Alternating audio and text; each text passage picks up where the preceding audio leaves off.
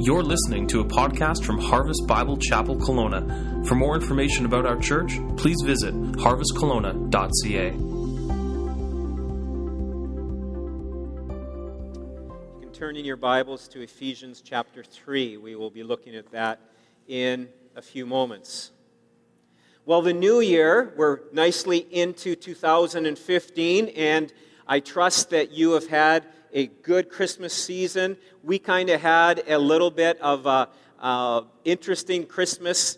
Since moving to Kelowna, it seems every Christmas seems a little bit different. Well, this one was probably the most different that we have experienced because we ended up on Christmas Day in Las Vegas. In the later hours of Christmas Day, we were able to go through our family traditional celebrations. We included a bit of a walk, and I even got to meet a former Saskatchewan Rough Rider walking past my street on Christmas Day. Can you believe it? Bob Poley, anyone know that name? Anyways, a great name. I went walking by, and I thought, is that Bob Poley? And Charlotte said, go ask. And I said, are you Bob Poley? And sure enough, it was. So got to talk with a former Saskatchewan Rough walking by my street, right by my house on Christmas Day. And he even noticed the little signage on my truck and thought, there's a good guy who lives in that house. I guess he was right. It was me. Anyways, we had ended up in Vegas for like a couple of hours, a bit of a layover that we had there. So we went, and I've never seen Vegas, and it was quite interesting. Just the little bit that we got to see for about an hour is we just did a quick little taxi trip into Vegas and ended up in Florida. My in-laws took their entire family, 15 of us, to Florida on a 2-week vacation. And this was in the Naples area of Florida, and so we were there last week. And the cousins are together. You'll see them. They are having a great picture. Let's just go on to that next picture. They were having a great time there in the ocean, and just got a nice little action shot of them having a great time. The second week in Florida for them started yesterday as they drove up to Orlando, and I flew home to Kelowna. And flew home to be with you folks here and to get things rolling again here at Harvest Bible Chapel Kelowna. And we had one day in Miami, and that was extra special with Israel and his wife Marby and their little daughter. I call her Meldina, but he didn't. I encouraged him to call her that. I was in the training center with him, and his wife was pregnant at the time, and so she, little Isabella Meldina, is actually, I believe, 6 months old, and so we got to see them, and they launched about 1 month before we launched in Miami, and it's a Spanish-speaking Harvest Bible Chapel, the first one in North America, where they are non-English, that they are Spanish-speaking, and so just amazing just to spend some time with them. And we went and drove and saw the school that they're using for their Sunday morning services, and just was so good to hear of, you know what, some of the difficulties, but also the provision of God, and just very similar to us, just seeing God's faithfulness and God's goodness in a fresh new church plant like this. And so it was so good to being able to spend some time with them. But being in the United States for New Year's was rather interesting. I've never done that before, and it was actually even a little bit crazy because there were just fireworks on New Year's Eve from about 7:30 in the night until at 4:30 in the morning, I still heard some fireworks going off. I mean, we went someplace to go see some sort of a firework display, but we had one at 12 midnight right out in front of our house that went on and on and on. And I mean, from guys across the street, I mean, they lit one off and it went flying over to just underneath someone's car. We're hoping there was no gas spillage going on there on that vehicle, but it was just crazy being there and seeing the celebrations. And so I trust you had a good Christmas and New Year celebration. And thank you to those who served last week, and Dwayne for leading the charge last Sunday as you had the service in the lobby area. And I just heard there was just a wonderful spirit amongst the people there. And so, but it's good to be back with you. It's good to be back in Kelowna, even though we've come home to now some snow.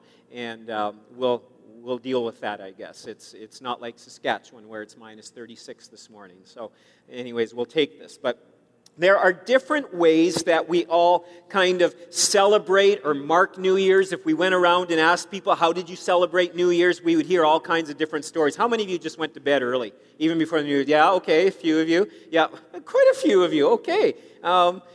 Okay, reminder, next year, let's have a New Year's Eve party and make you stay up till after midnight, And so we have get-togethers, and then New Year's Day is often marked with a lot of college football, if you like watching that. Polar bear swims, a bunch of crazy people going into cold lakes for a nice little New Year's swim, as well as the World Juniors. I mean, that is an exciting part of any kind of Christmas and New Year's celebration. And so there's different things we do, and something that oftentimes people do at New Year's is make some New Year's resolutions. And I'm not even going to ask how many of you have done that, because we oftentimes make these resolutions, and oftentimes it's to quit doing something or to start doing something or to work harder at certain things and be more disciplined and more determined. And oftentimes it seems that a lot of our resolutions have to kind of revolve around our diet and exercise and caring for our bodies.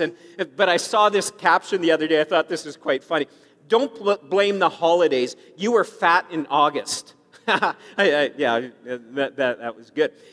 But we make other resolutions, like I want to be more loving. I want to be more kind. I don't want to curse so much. I don't want to be so negative all the time. Or I'm going to start going to church. Or I'm going to start reading my Bible. I'm going to read through the Bible this year. I'm going to stick to a reading plan. I've tried it before and I failed before, but I'm going to do it this year. And so the list go on of the different New Year's resolutions or desires that we can oftentimes make. And oftentimes the New Year is a good time because it's kind of a fresh start, a clean slate. It's the New Year after all, and so we go into this kind of thinking a little bit, and we really hope that this year might be better than last year. And maybe some of you are saying, well, it couldn't get any better than last year because last year was amazing. Or some of you say, well, it couldn't get any worse than last year because last year was awful. And so it's across the board where we're at with this. But all of us, no doubt, for 2015, as you're sitting here this morning, not that I can read your minds or anything like that, but I know that probably for every one of us, we hope that it will be a good year, that it's going to be a good year, that we're going to see some significant growth or change in our life and see some great things happen. Sometimes these resolutions that we make last for an hour, or they never even get any traction. It's like, I'm going to start exercising. Yeah, March comes and you still haven't started exercising. Or sometimes they last a few days or maybe even a few weeks. And sometimes maybe it's something you're able to do and you're able to stick to, and that's great. All of us have these longings in our hearts for change, to grow, to get better at something, to stop doing other things. And someone kind of wrote, though, and saw on Facebook just right around the New Year's, they said, someone you could tell was fresh and perky and put, tomorrow is a new year, a fresh start. What are your plans? One person responded to this person and said, it's just another day on the calendar. And I just thought, kind of like humbug sort of thing, But that's oftentimes the way it is, that after a little while and you kind of set yourself up for a little bit and then it kind of doesn't go, it's just another day on the calendar. Oh well, just another day, just another year, just another decade. Same old, same old. When are you going to get after it? When's it going to really kick in? How's it going to happen? Are you going to do it this year? It's up to you. The Lord desires to change us, to transform us, because the gospel is the story of new life. The gospel is the story of change, of growth, of transformation. This is what the Word of God is all about. It's about new life. 2 Corinthians 5:17 says, anyone who is in Christ is a recycled model? No, a new creation. The old is gone, the new has come. Fresh start. The Lord desires to not only just give us a new start, but to change and to continually transform us more and more into His likeness. Now, many of us who have had some sort of spiritual influence in our life and have made some kind of spiritual commitments, we can probably, again, if we were to take time and ask some questions, could count to a number of significant spiritual events that have happened in your life. Life-changing events. Salvation, when you prayed to receive Christ, or maybe it was your baptism was a time of just solid just growth and just like, I'm doing this, like, I'm in, I'm going to go for it. Or maybe it was attending a conference or a retreat that just changed things for you and just kind of set you on a new kind of direction, and God just really showed up and met you in an incredible way. Or maybe it was a life event, the birth of a child.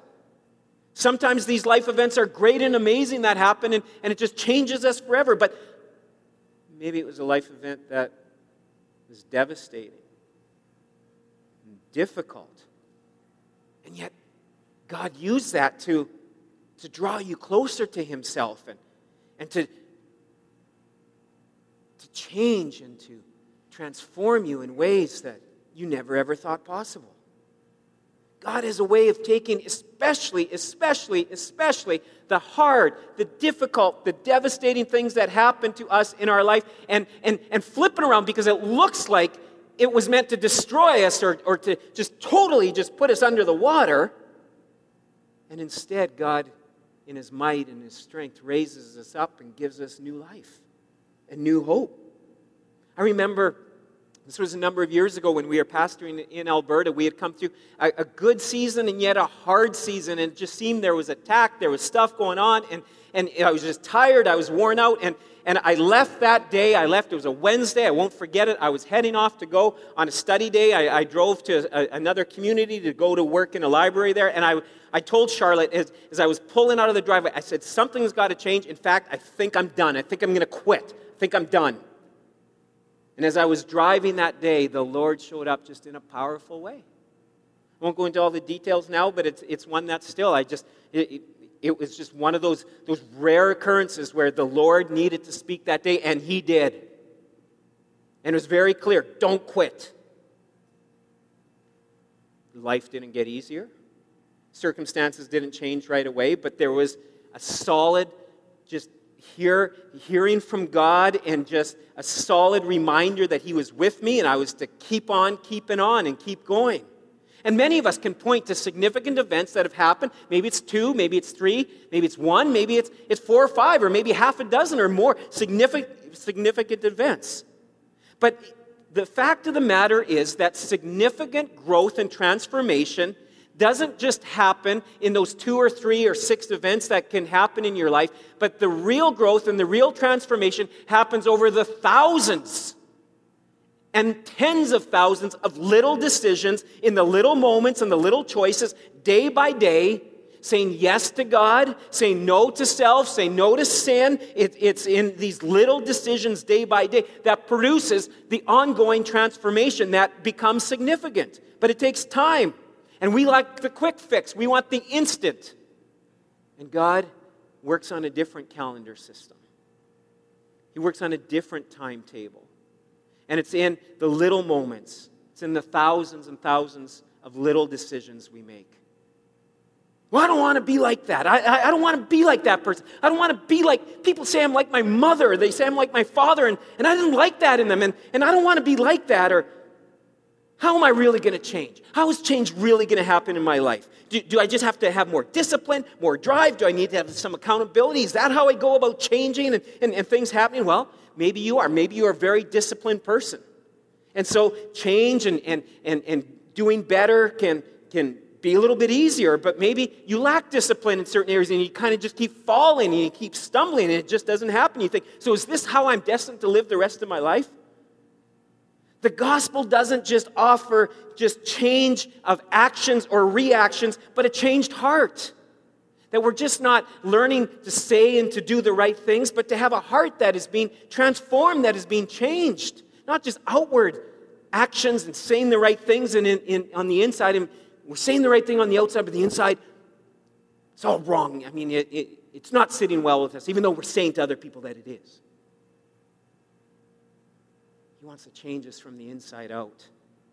And today I want to look at a prayer that Paul prayed in Ephesians 3 that brings about that kind of change. This is how real change can happen, real change in 2015. And it's a prayer in Ephesians 3, and Dwayne read some of that in our worship time. This was a church, the church in Ephesus that Paul had planted years earlier. He loved these people. He desired to be with them, and he couldn't be with them because he just so happened to be in prison. And so he wrote to them, he encouraged them, and he ended up in prison because he just wouldn't stop talking about Jesus and about the transformation that he brings. And this prison that he was in was no country club kind of prison. It was cold, dark, dirty. His body was beaten. This was a guy who just prior to this had been beaten, had been shipwrecked, had been homeless, had been left for dead on one occasion, and yet he keeps on going. And now he's in the scum room of the prison. It was just the worst room to be in. He was under guard. They didn't want this guy getting out because these guys kind of had a bit of an ability, it seemed, to get out of prison. And so here he is in prison, and he's praying. He can't go out and speak the gospel to people. He can't go and plant churches. He can't go and speak in churches. But he's praying. He's praying for other believers. I am so thankful that there are those who don't even live in Kelowna, or some who live in Kelowna but can't make it here on a regular basis, some who have never been able to make it here on a Sunday morning, but are praying for Harvest Bible Chapel Kelowna. They're praying that the Word of God would go forth. That's that's an amazing, that's a wonderful, wonderful thing that the body of Christ, that we can do for one another. Just as Israel, Iglesias, my friend from the training center, their church is praying for our church. We can be praying for them and for their church and for God to do a work there. And so Paul is in prison and he's praying. And he's praying that the gospel would move forward. It would go deeper, not just into new communities and new regions and into new countries, but it would go deeper into the hearts of the people. That they would experience more and more of Jesus in their lives. He's praying this prayer for people who are already saved. And he's not just praying a simple prayer of, oh Lord, just bless them there in Ephesus. Just fix their problems, because you know what, they're having a few problems in their church, or just give them prosperity. May their offerings be good, and may there be some good healings, and give them all a happy life as a church together. No, he's not praying for those kind of things. He's praying much deeper. He's going harder and deeper into things. And in this, he's swinging for the fences in what he's praying for them. And he's asking God for some big things for the people.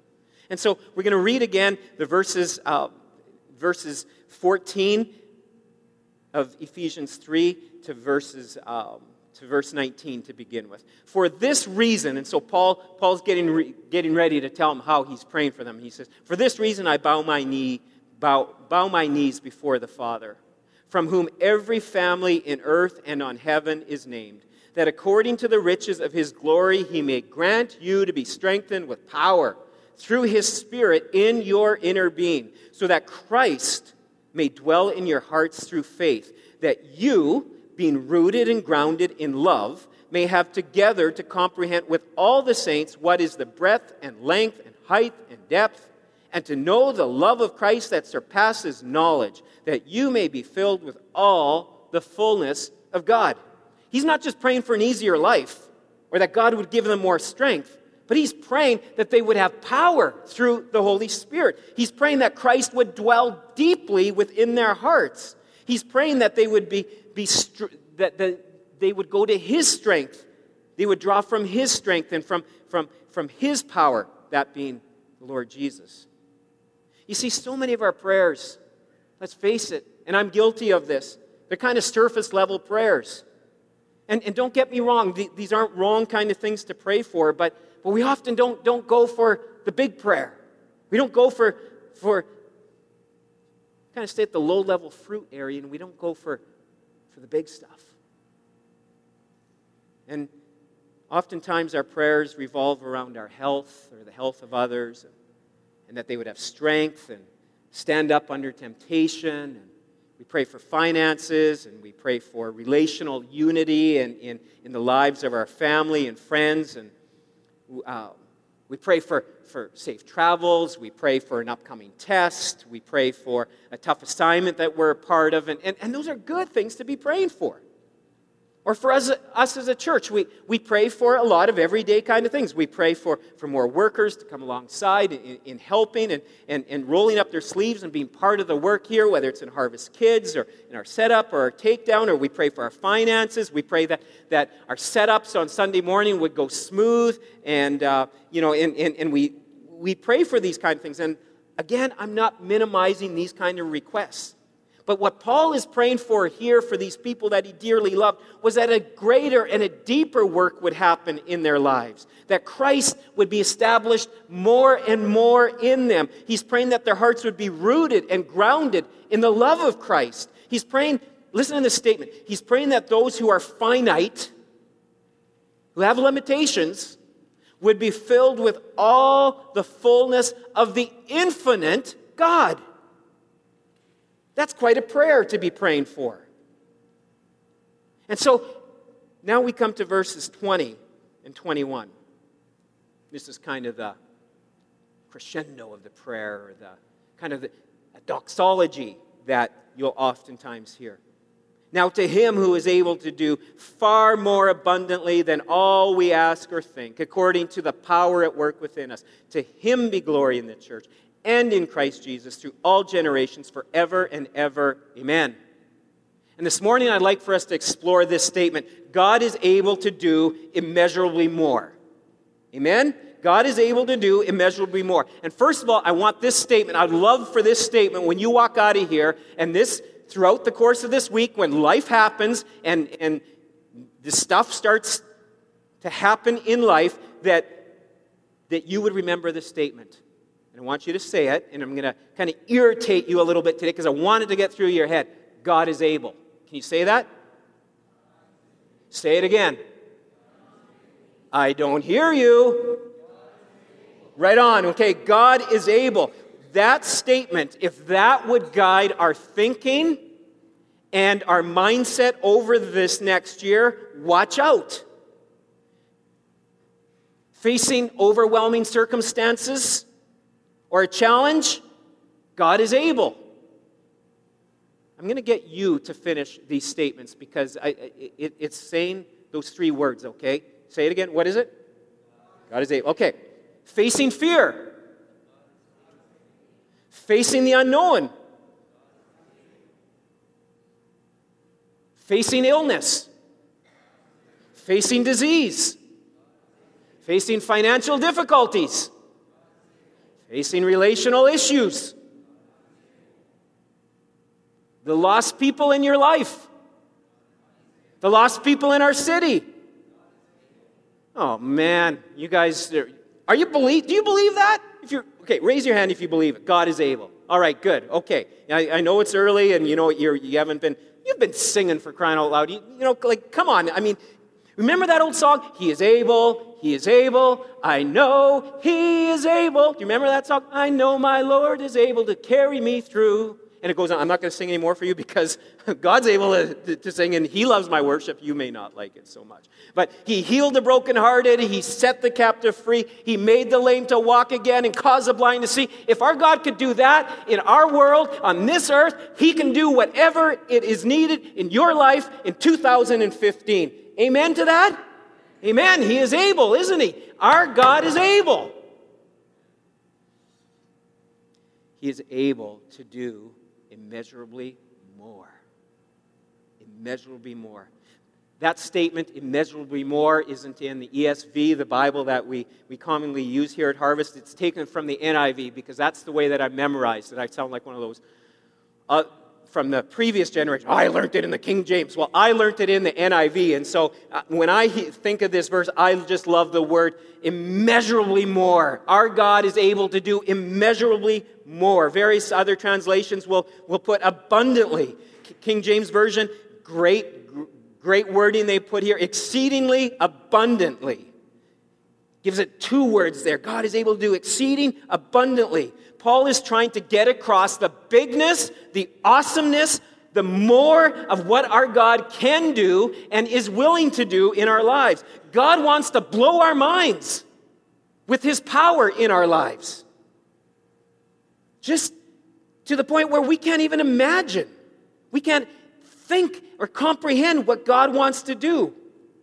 I remember the first time that I ever saw the Rocky Mountains, and it was a big deal. I was probably 12 or 13 years old. I grew up in Saskatchewan. I mean, it was so flat on the farm that we would spend our summers that when the neighbor's dog ran away, you could see it running 3 weeks later. I mean, because it was just so flat, you could just see him going, And I mean, and so our family planned a trip to Banff, Alberta, the place where my parents went for their honeymoon. And so they said, we're heading to Banff, Alberta. And so we were so excited. We're going to see the mountains. But I could not comprehend how big the mountains were.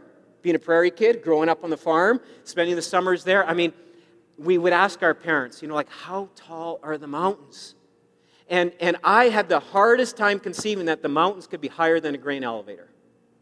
Because that was my context. That's what I knew. And a grain elevator, that was a pretty big kind of building. And we would go there. My dad, we would go in the truck. We would dump our wheat there. And even one time we got to go up on one of those dumbwaiter kind of things. I don't know why they call them dumbwaiter, but we got to go up on one of those things right up to the top of the grain elevator. And we got off and you could look out the window. I saw the neighbor's dog, still running. It was so flat. And it was just like, wow, we are so high up.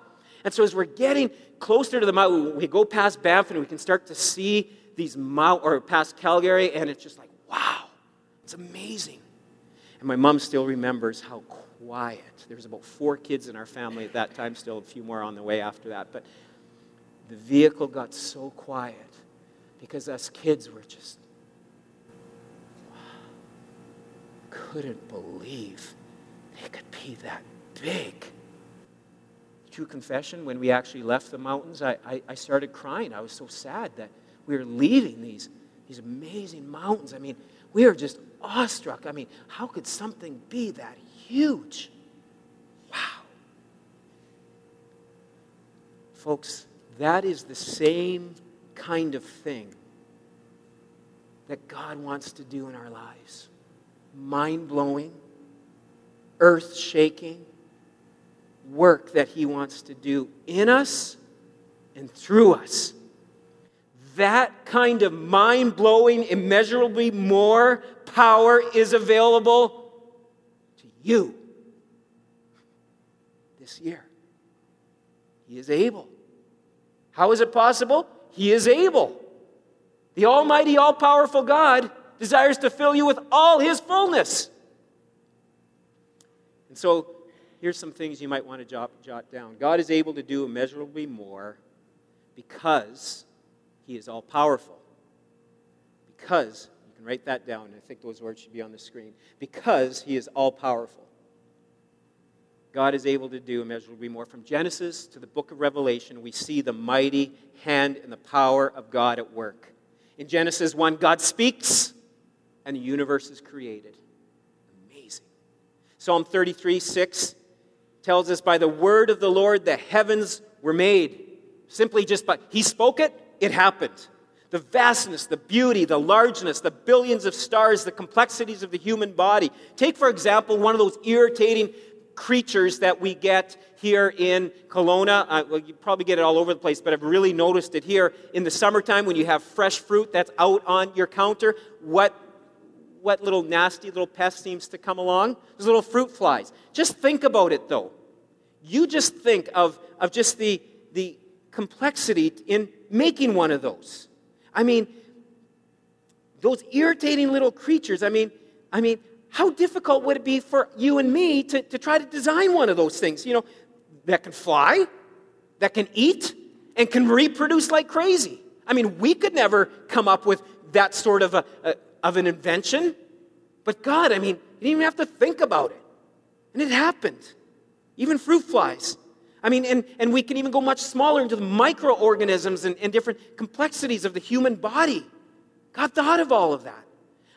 We've come a long ways in robotics and different things. When we were in the Naples area on this tour, on this catamaran tour, and they took us out to kind of this island area to look for seashells. But as we were getting there, we went past all of these incredible homes. Anywhere from $3 million, those were the little shacks, and a little bit off the water, to homes that were $75 million. It was amazing. There's 3 sets of these white houses that were 1, 2, 3, one right after the other. The guy on the catamaran said, I've been here for doing this work for 8 years. He said, I've never seen anyone in one of those homes, and yet everything is kept all pristine. And it's just this amazing kind of beauty that you see there, and you see these houses, and you just see these kind of things, the richness and the vastness, and I don't know where I was actually going with that illustration. It wasn't in my notes. What was I saying right before that? Anyone remember? God's all-powerful. And you see these incredible houses, but what was swimming around all along the whole canal system were these dolphins. I mean, yes, you had the beautiful houses, but it was these dolphins, and they're swimming and doing all of this. And then they point out, and this home here that's worth $25 million, this was a doctor who invented the prosthetic arm. And you think, wow, that's pretty good. But you know what? No prosthetic yet can do this. Can it? You think about it. Just think of what my brain is triggering for my arm to do this erratic kind of thing like that. And I'm telling it to do it, and I can just do it. They can't come up with a prosthetic that can move this fluently and this, you know what? I mean, just can't do it. Our God is almighty. He is all-powerful. He spoke the words of creation. He's made everything. He didn't make just a single drop of water. He filled oceans full of water. He didn't make just a handful of stars. He created billions of them in galaxies beyond our comprehension. He didn't make just little hills. I mean, the little hills that I knew of in Saskatchewan, I mean, right in the middle of Regina, there was a toboggan hill that we would go to in the summer, or in the winter. It was called Mount Pleasant, and that's because it was established on an old garbage dump. And that's where we would go tobogganing, because it was the biggest hill for us to go on. He just didn't make little hills, he made mountains. Beautiful, rocky mountains. He just didn't make one kind of a bird, he made thousands of birds. There's no limit to his might, no limit to his power. And the good news, all that power is available to us today, to you. Why? Because he is able. Now, believe me, I'm just not here just to pump you up and to fill you with a whole bunch of, okay, he's able, and all the fullness and power of God, you know, and just kind of light and fluffy kind of stuff here. I want to give you some meat that you can dig into, and you can start applying this week. And so it goes on in verse 20. It says that according to the power at work within us. And that brings us to the second part. God is able to do immeasurably more in me, in you and in me. Just think, the mighty, powerful God of the universe, he's at work in you and me. And depending how much we let him will determine how much power we receive from him. He is able to do immeasurably more in me. Just think what God can do with one life, surrendered to him, empowered by him. What can he do with your heart, with your talents, with your gifts, your abilities, your family, your work, your school? What can he do in all of these areas? Think of what he can do in your challenges and weaknesses, your problems and your disappointments. 1 Corinthians 2:9 says, no eye has seen, no ear has heard, no heart has imagined what God has prepared for those who have loved him. He wants to blow our minds with what he wants to do in and through us. And so I know some of you are sitting here and think, okay, cynically, okay, that sounds great, but not me. I've just got too much stuff. And well, listen to some of the people that God used in incredible ways throughout Scripture. Jacob was a liar and a thief, yet God was able. Joseph was abused, yet God was able. Moses stuttered, Gideon was afraid, Samson had long hair and was a womanizer. Rahab was a prostitute, Jeremiah and Timothy were too young. David had an affair and was a murderer. Elijah was suicidal. Isaiah preached naked. I wouldn't recommend that. Jonah ran from God. Naomi was a widow. Peter denied Christ. The disciples fell asleep while praying. Martha worried about everything. Mary Magdalene was cleansed of 7 demons. The Samaritan woman at the well had 5 husbands. Zacchaeus was too small. Paul was too religious. Timothy was sick, and Lazarus was dead. And yet God was able to do great and mighty things in each one of them. God is able to do immeasurably more in you. Have you ever done a job, and I know some of you here, and I know the kind of work that you do. I've seen some of the work you've done. Have you ever had a job or a project or a presentation, or maybe it was a meal or a dish or something that you've made and it turned out amazing, or it's your career or whatever, and it just fits like a hand in glove. It's just like, I was made for this.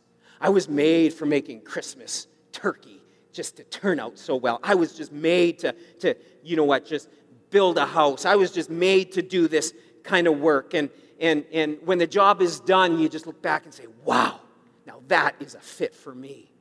And maybe it's a gifting or ability that you're serving the Lord with, and it's just like, this, come alive. It's just like, this is where I fit. This is so good. And there's a joy and accomplishment in being able to serve the Lord. And you get this thinking, I was made for this. This is so good. And I hope that you can find areas in your life that you just know, I was made to do this. And maybe you're not able to do it on a regular basis. Maybe, it just isn't happening in your life right now. But you know that I was made for this. But you know what I want to tell you that each one of us was made for? We were made for something even greater than just what I told you about here. Or the things that you think you were made for. God has gifted you. God's given you abilities. And I love in the body of Christ, you have some who are really good at technical things. And even in this, in a church plant, I mean, God has just brought people together with different abilities and giftings. I mean, we have the technical people who run around with these gauges and with these, different things to take, at sound levels, because they're still constantly kind of working on sound and getting everything working right. We've got the technical things because apparently our two screens were kind of out of sync for a while. And it bugged some people enough that they said, we're going to do something about it. And so they rip open the guides and how to go about doing it and doing some resets. So the screens are right. And we've got the technical people. I'm not this technical kind of person, but I'm glad that others are. And we get those who love taking care of the finances, and those who are able to come and help serve, and those who lead us in worship. And we have those who care out there for our children and for Harvest Kids. And we need to keep praying that God would just continue to bring more workers in that area. But we have those who greet and love, and we have those who just say, I'm here to serve. And it's just like, my best fit is just doing whatever needs to be taken. And I love it. I love the body of Christ in that way. But even more than those kind of things, we were made for something more than anything that may come into mind of what you think you might be made for. We were made for God's glory. We were made to reflect God's glory in all that we do. But here's the problem in all of this, is that we're glory thieves. We want to steal the glory. We want the glory. We want the approval from others. And our society, our culture, especially here in North America, teaches us to go for the glory. And we kind of like that cocky guy in sports. Yesterday I was watching a bit of the hockey game. I was watching the Leafs and the Winnipeg Jets, and they were showing Dustin Byfuglien. He was having a really good game. And they even said at one point, and I mean, it was just an awful little video picture of him. He was standing there, he was smiling because they were winning, and he had this like water and spit coming down from his face, but he had this smile on his face, and they said, just look at the swagger on that guy. Things are just going so well for him. And our culture loves that kind of swagger. We love the athlete who kind of is that cocky, especially if he's on our team. If he's on someone else's team, it kind of bugs us and grates on us. But, we're a society that are so bent about, we're addicted to ourselves, about our reputations, our incomes, our comfort, our convenience, and that's why everyone is so miserable on the face of this earth. We have so much, and yet we're so miserable, and we're stressed out, we're worn out, we're medicated out, because it's not working. And it's because we were not made to be the glory people. We were made to reflect the glory of God in all that we do. And what is the glory of God? It's reflecting His holiness, His splendor, His power, His purity, His worthiness. And here is a promise from God's Word. This is what this text is all about.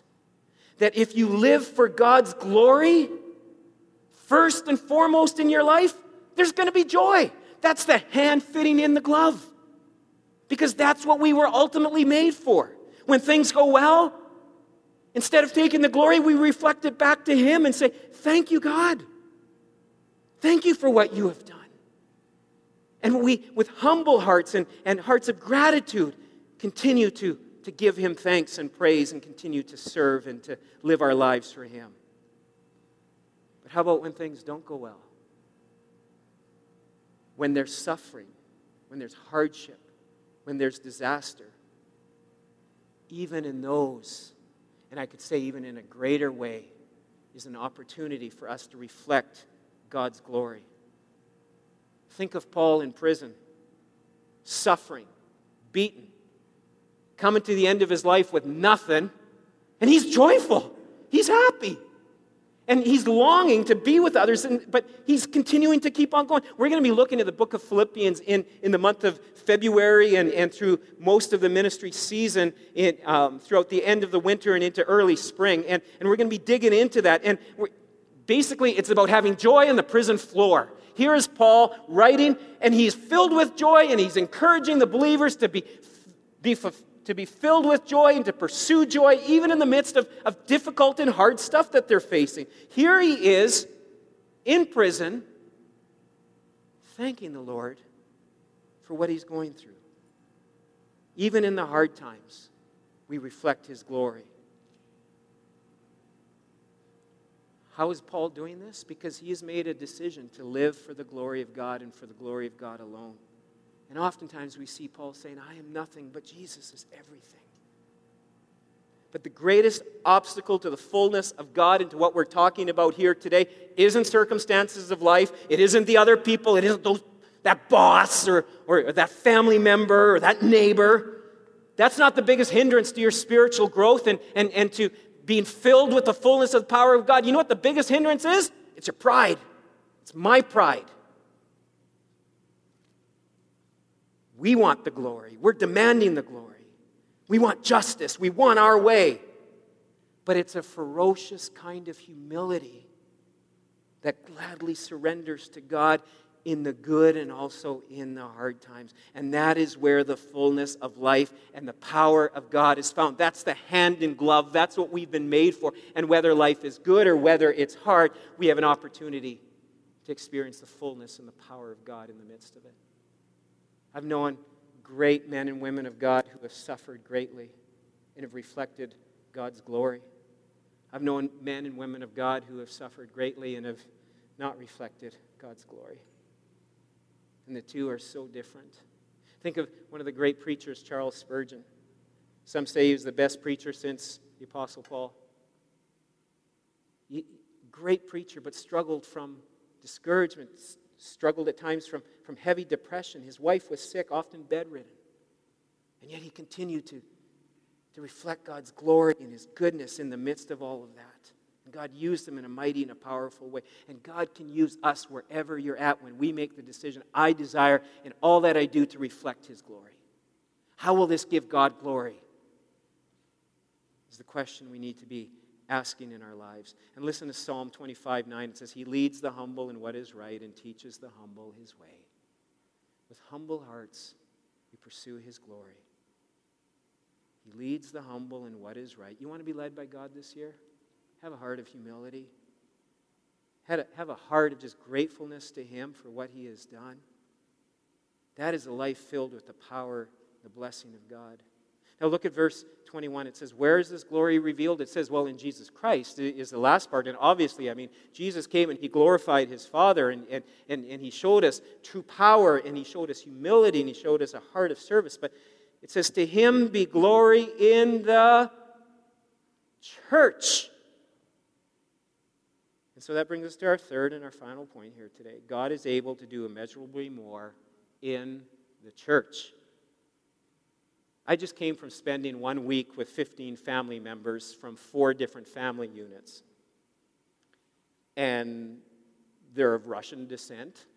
And so there is some stubbornness there. I think whether you're Irish or German, everyone says they're stubborn or they're whatever it might be. But 15 people, 4 families, that's a lot of personalities to be together for a week. And they're together for 1 more week.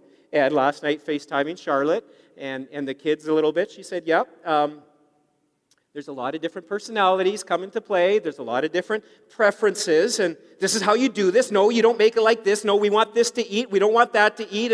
And you have all these kind of things. It can get interesting. Life together with other people can be very interesting. Whether it's family or whether it's a church. You have people from all different backgrounds, different experiences. Some who are new in the faith. Some who have been in the faith for a long time. We have some who read from a certain kind of a Bible and some who like certain kind of music, and we have all of these different likes and preferences and different things like this. I heard this statement a number of years ago, and I smile whenever I think of it. It says, there's nothing like the local church when the local church is working right. There isn't. Because it's reflecting the glory of God when it's working right. There's power. There's unity. There's vitality. There's people coming to know Christ. There are people who are being transformed and being changed. When the local church is working right, as according to our New Testament, there's life, there's power. But that statement goes on to say, there's also nothing like the local church when the local church isn't working right. And when the church isn't working right, it's nasty. It's ugly. It's politics. It's division. But it says God's glory, He is able to do immeasurably more in the church. God's glory gets revealed in the church when you put people from all kinds of different backgrounds and preferences and personalities and even different nationalities, and they come together to worship God. That makes a statement that we can unite together as we worship. They come together and they walk together in their relationship with Jesus Christ in accountability, in Bible study, in prayer. They come together in working for Christ. And when you worship and as you walk with Christ and as you work with Christ with other people, and it's happening in unity for the glory of God, boom, there's power. Psalm 133 says, how good and pleasant it is when God's people dwell together in unity. There God bestows a blessing. And it goes on to say, even life forevermore. And when there's disagreements and hurts, and that happens within the life of the church, whose glory are we seeking? Are we seeking the glory of God? We love one another. We forgive one another. We extend grace because we have been given love and forgiveness and grace from God. C.S. Lewis, the definition of a Christian, he said, is someone who forgives the inexcusable in others because God has forgiven the inexcusable in them. That's the definition of a Christian. Someone who is walking with Christ, someone who is able to forgive the inexcusable because God has forgiven the inexcusable in you and in me. And the primary place on the planet where God's glory is evidenced until heaven is the church. That's the way it's been designed. And the church isn't perfect, and it's full of imperfections and troubles, and yet it's an opportunity to see God's power revealed with a humble dependence and obedience to God and to His Word. However, when Christians gather together as the church, and the church can become a real threat to Satan. Satan hates the church. He can't stand it when believers meet together and worship the King of Kings. He can't stand it when there's love and when there's unity and when there's forgiveness. He hates that kind of thing. When we worship and pray and teach and encourage one another with God's Word, the enemy he's going to stick out whatever he can to try to trip us up. He'll try to divide, discredit, destroy the work of God. And there's going to be attacks that have happened and will happen from the outside to the Church of Jesus Christ. Throughout the centuries, it's happened. Over the centuries, various governments and political regimes have tried to destroy the church, whether it be communism. Now ISIS wants to destroy Christianity. Good luck. Oh, they can make their threats. They can do their things. They can make, life miserable and cause a lot of fear. But Christ is building the church. And the sad thing is the enemy knows the book of Revelation. He knows in the end, the church wins. And so we're on the winning side, and the enemy knows that, but he's going to try to take as many with him as possible. Or he's going to just try to bring discouragement and make the church powerless. So there's attacks from the outside to the church, but there's also attacks within. Attacks of disunity or gossip or unforgiveness or watering down God's word, Or legalism, making all a bunch of hard rules, and this is what you do, and this is what you don't do, and this is what a Christian looks like, and you don't wear this, and you do this, and this is the version of the Bible, and make it all these rules. And those are attacks from within that the enemy just loves, because it's just kind of like he winds them up. It's like giving kids sugar. I mean, as someone who didn't have kids, I enjoyed giving kids sugar on like Christmas Eve or different events at church or whatever, because I could send them home all wired up. And then I got kids, and as we had kids, I didn't really like it when my kids would get wired up from other people's candy, but now my kids are older, and I don't care if they, I do care, but I mean, sugar, it doesn't affect them quite the same way, at least not that I know of, but, it's quite funny to kind of wind it up and then just watch it happen. That's what the enemy loves to do. He just loves to kind of just get you going on one thing, and then he just watches implosion happen. Within churches, within families. And he uses just subtle ways to go about doing it, getting in our heads at times. At times people think, I don't need church. I can worship God out on the mountainside. I can worship God in creation by myself. And, I can have church on my own. I don't need to be committed. I can kind of just, just be a free agent and float around. Or, I'm busy. I don't have time for church. I mean, we have treated church, the place where the glory of God can be found here on this earth, and we just treat it as another option in life. Well, I think I might go to church. I don't know. The lake might be kind of nice, or, I might do this. Really? Really? When we have an opportunity to meet with the Almighty God and experience His power and His glory in a special way as the church gathers together, we just treat it as another option in our schedule. And maybe you've been burned by a church. Sorry. Jesus got burned by the religious too. In a sense, he got burnt by the church. Didn't stop him from continuing on and progressing and pushing through that. Over the century, the church has experienced many dark and difficult days, but Christ continues to build it. And if we truly believe the truths of the Word of God in our lives today, and not we just as in Harvest or Harvest Kelowna, but any church that is taking God's Word and proclaiming it and not watering it down and just allowing that freedom that we have in God's Word, the mixture of truth and grace and just being able to walk in obedience to God and to His Word, any church that is proclaiming, any believer that is doing that is going to experience God's blessing. In fact, if we're truly believing this, churches should have a waiting list for people wanting to serve. Hey, I want to be a part of where God's glory is. I want to be part of helping God's glory to shine here on this earth. We should have more money than we ever know what to do with, because there's just a freedom. Hey, God's blessed me. I just want to give back to Him. And it's not because I have to. It's because I want to. God loves a cheerful giver. And I'm giving cheerfully. And churches should have an abundance of finances.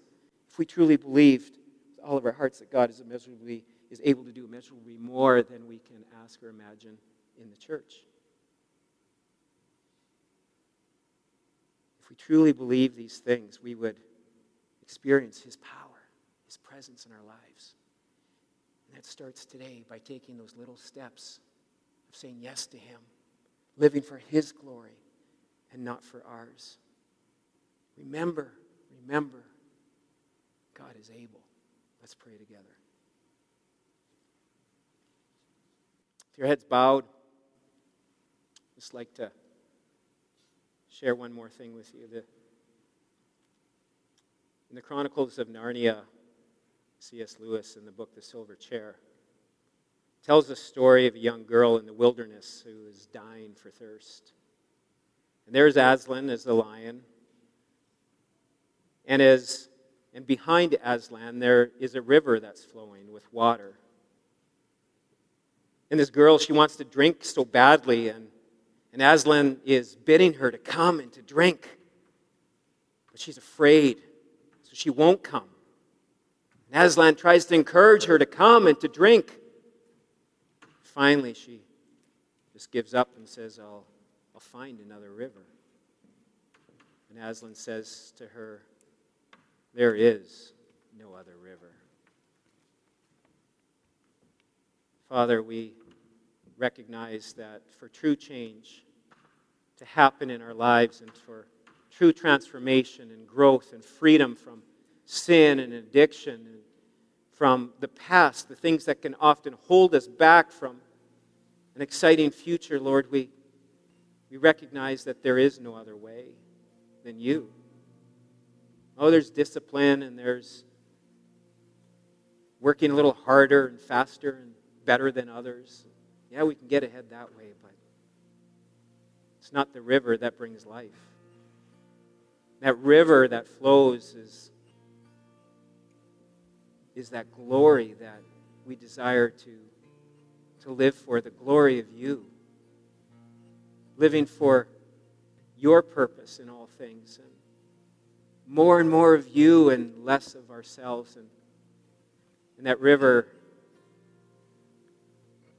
its starting point is the grace of our Lord Jesus Christ. And that grace has saved us, and it's that same grace that will keep us going until we're home. Lord, I pray for my friends here today. We're all facing an uncertain future. A year ago at this time, no one would have ever predicted the price of oil to be where it's at. No one would have ever seen what was coming with terrorism here in Canada, or the threats of ISIS that's come out of nowhere, or the spread of the Ebola disease even here in Kelowna. We don't know that our future is uncertain, but we can run to you.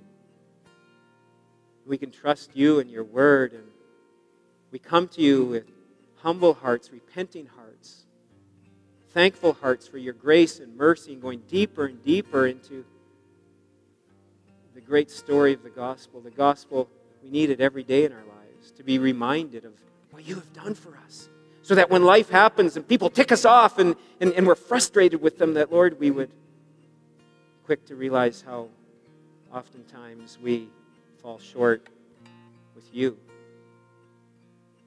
how we cross the line, how we go against your word. And you continue to grant us forgiveness and your mercy as we repent and as we confess our sins to you. And we have received that grace, and so we extend it to others, and we share it with others. Lord, I pray that throughout the course of this year, we would remember that you are able. You are able this week. And we get back into the stream of life and busyness and work and different things that goes on, that we'd remember you are able. That when it comes to unsaved loved ones or relationships that are just a mess, you are able. Mighty God of this universe is able to do immeasurably more in those situations. And sometimes those situations aren't going to get better. In fact, they may even get worse, but our trust and our dependence on you is growing. And in the midst of the prisons we're finding ourselves in, there can be joy. Joy in the prison floor. Because we're living for your glory, not ours. Lord, may we see that strength that would just keep building in our lives and in this church in 2015 as we wait upon you. Like Paul praying these bold prayers, may we pray bold prayers for one another, that Harvest Bible Chapel Kelowna would be filled with all the fullness of God. That we would grow in love and go deeper and deeper in our love for one another, in our acceptance and forgiveness of those who hurt us or offend us. May we be quick to make things right if we have taken part in that in our lives. May we just see an unleashing of your Spirit here in this church, in this city, and around this world. To churches that proclaim the gospel. We love you, Jesus, and may we live for your glory.